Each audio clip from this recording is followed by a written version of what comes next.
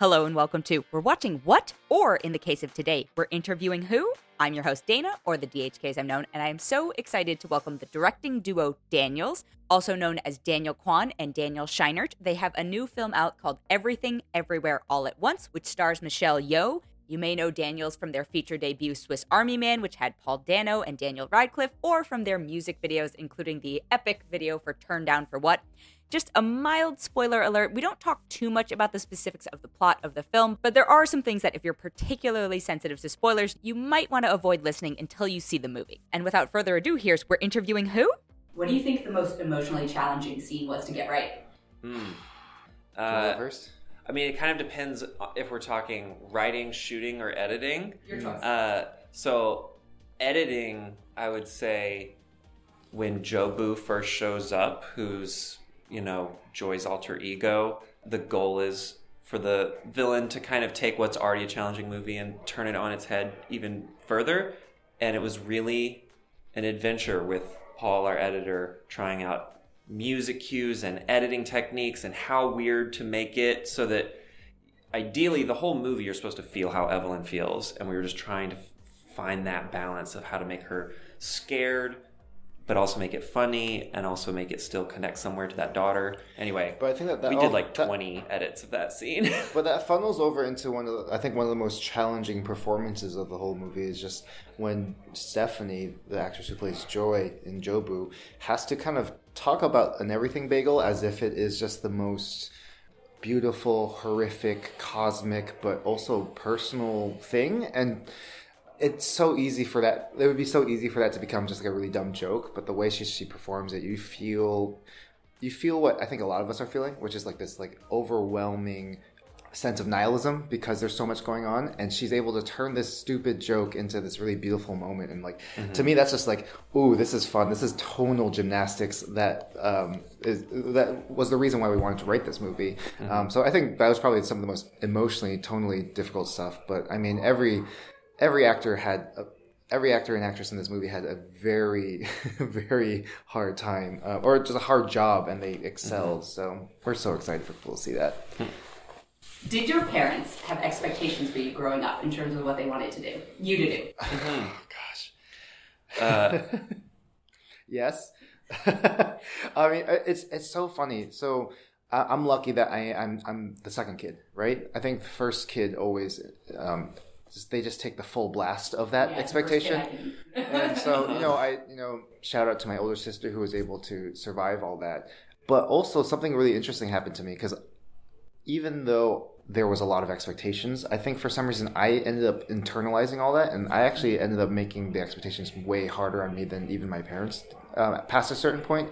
Because I think my mom could see, like, even though she didn't have the language for it, she could see I had ADHD. I didn't even have I got diagnosed while writing this movie, but she basically told me when I was applying to college, I can see that if you don't care about something, Daniel, you will be terrible at it and you will fail. And she was basically like, you will fail at most things. She's like very blunt. But that's just how they are. It's like, and I was like, she Mom, wanted you to go to business school, but then she was like, wait, you're going to do bad there. Exactly. No, never mind. Don't go there. Waste of money and time. Exactly. Yeah. No, I thought I was going to go down the safe route just because I was filled with so much fear most of my life. And so I completely agreed with my mom. I was like, Mom, you're right. I'm going to be really bad at most things. And that's just how my life, I've always been bad at most things in my life.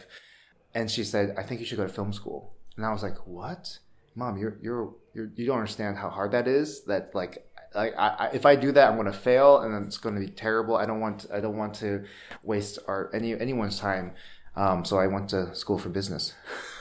That's the most confusing Asian story I've ever heard. Right? It's the exact opposite. Exactly. Right? I was the exact opposite. Exactly. Where I was like, I'm going to film school. Goodbye. Yeah, no, totally. It doesn't.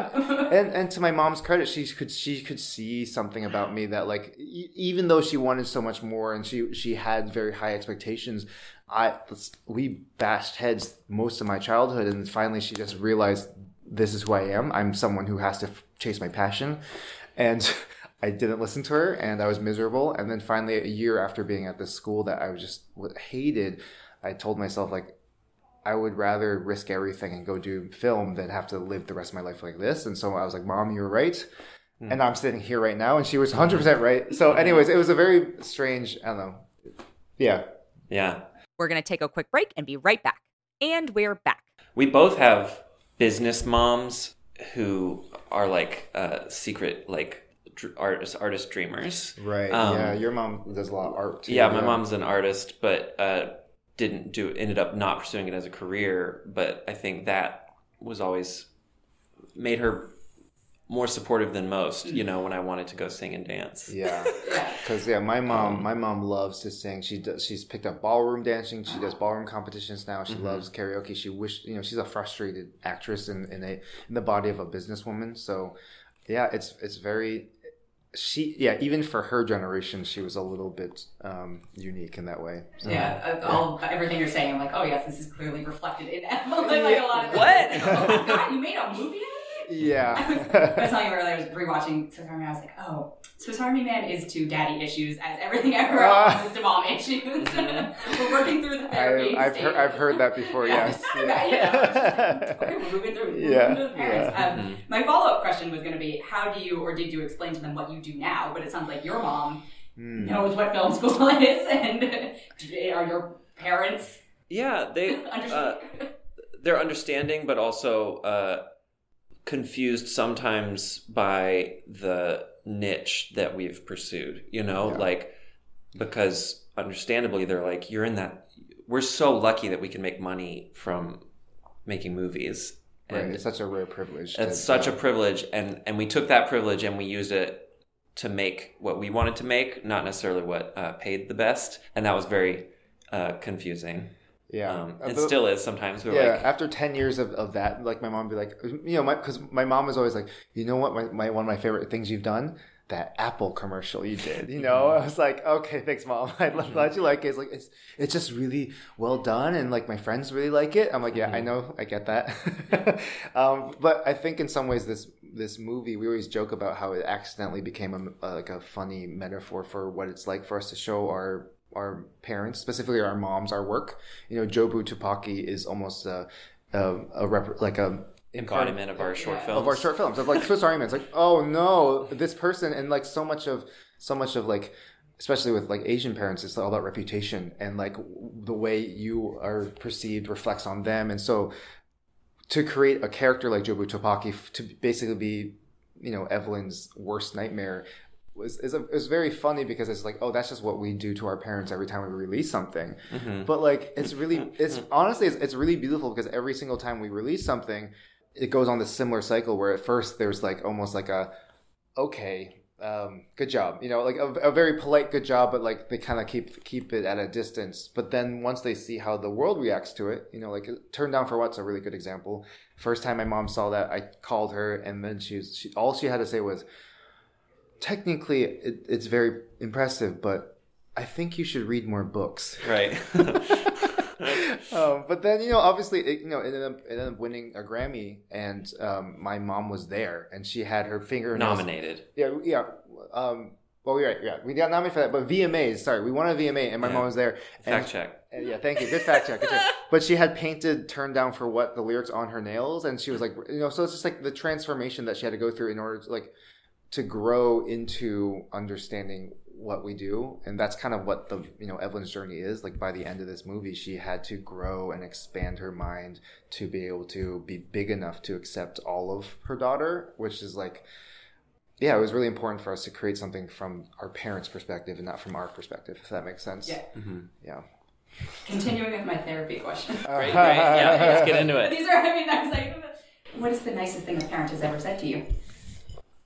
Wow. Nicest thing. I think that's a fun question. I'd love to just like sit and journal and come up with and then try to come up with the actual nicest. But on the topic of us sharing movies, with them, my mom missed the premiere of Swiss Army Man because her flight got delayed, and she was so sad. She was in the lobby during the screening for like the second half. But then I watched it with her the next night for the second screening, and it was really actually nice that I didn't have to worry about premiere nerves and got to just be there with her, and I did not know what she would think. And I had said beforehand, like, we hope we build it as like it's a perverted movie, but we wanted our moms to like it. Like we never wanted it to be like so abrasive that it was just like unwatchable for our moms, like hard R. That's a litmus test. Yeah, friendly. Yeah, but we weren't sure if we had pulled that off. But anyway, the movie ended, and my mom, like with tears in her eyes, like squeezed my shoulder and said, "I loved it." And I had to go give a Q&A and like fight back tears on stage because I was just thinking about how like I did not expect her to right away to connect with it, right away compliment it, Yeah. But she loves music, and I think she really loved the music. It just made it easier. Two answers. First, the most immediate thing is like, my dad is very, stoic as dads tend to be. He's never been affectionate, never really said like, I love you, I'm proud of you. That, it's a classic Asian dad. I've never heard that growing up, and I'm in my 30s now. And so he, after our movie, he came after this most recent one in Austin, just like a week ago. He like came up to me and he was glowing, and you never see him smile. He was glowing, and he just like squeezed my shoulder and said, "I am so proud of you," which is like, you got it. You got the moment. Can you believe it though? Yeah. I like it. I'm still exactly. Like no, it was really it was mind blowing. It was mind melting, and it was. Later on he joked about like through a text message. He's like, "Oh, I'm sending this text from another universe." It's like he even said, "Usually I'm very stoic, but I'm sending this text message from another universe." Yeah. Mm-hmm. Which is like, it's so wonderful to see that this movie give people around me the language to talk to each other in this way. When we don't have the tools for it normally. So that was mind blowing. It makes sense though, because like Michelle Yeoh is one of my dad's heroes. So like to him, this was like. You made it. Exactly. My son has done something so massive and so important. So that was cool. And then I'd say the nicest act my mom ever gave me, because like my mom says a lot of things and it's all like tough love and real love, and she's very, she's a very interesting mom that way. But like one of the things that she did when I was in second grade, she took me out of school, which at the time I was like, why am I taking out of school or whatever? But her explanation was, I read a story that you wrote, Daniel, when you were in first grade, and the story was so imaginative and playful and specific. And then I read something you wrote in second grade, and it read like someone had like taken part of your brain out, and you were just like becoming whatever. And so she's like, I can't let this happen to my son's creativity. And so she took me out of school and homeschooled me for a couple of years. And I really do think that act, as a kid I didn't really understand it, but now looking back I'm like, oh yes, it makes sense.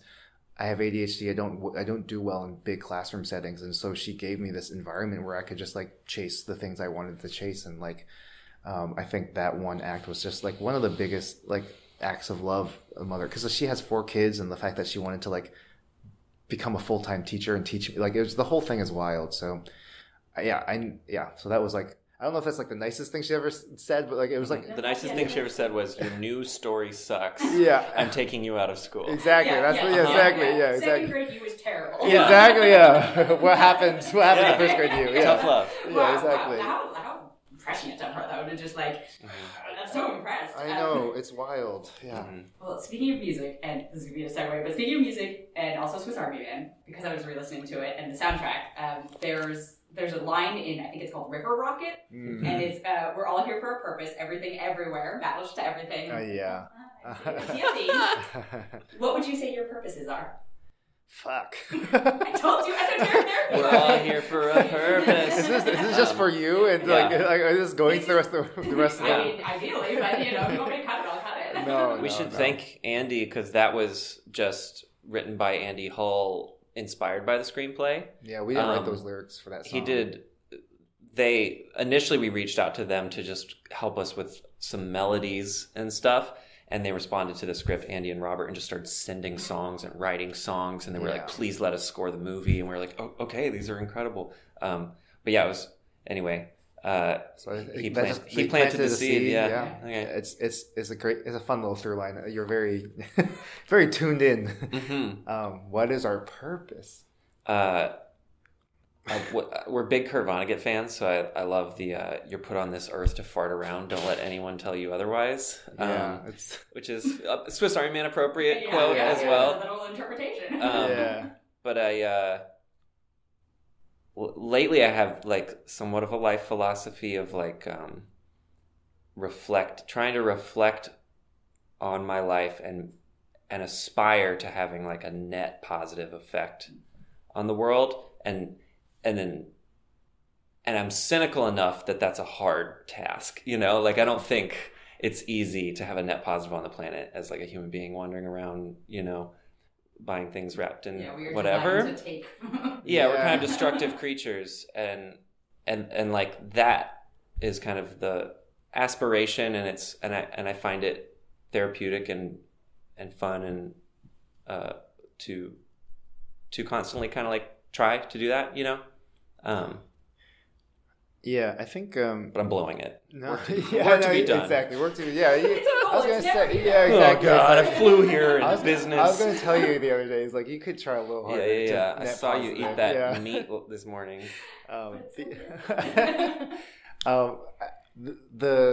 The short term answer to that, like the new answer to that right now, because I think it probably changes every month, every day. But right now, just reflecting on this film, I was always very self conscious of the fact that we're maximalist artists. I think so much of art in every medium is about celebrating distillation and finding the essentialized essence of things. Essentialized essence.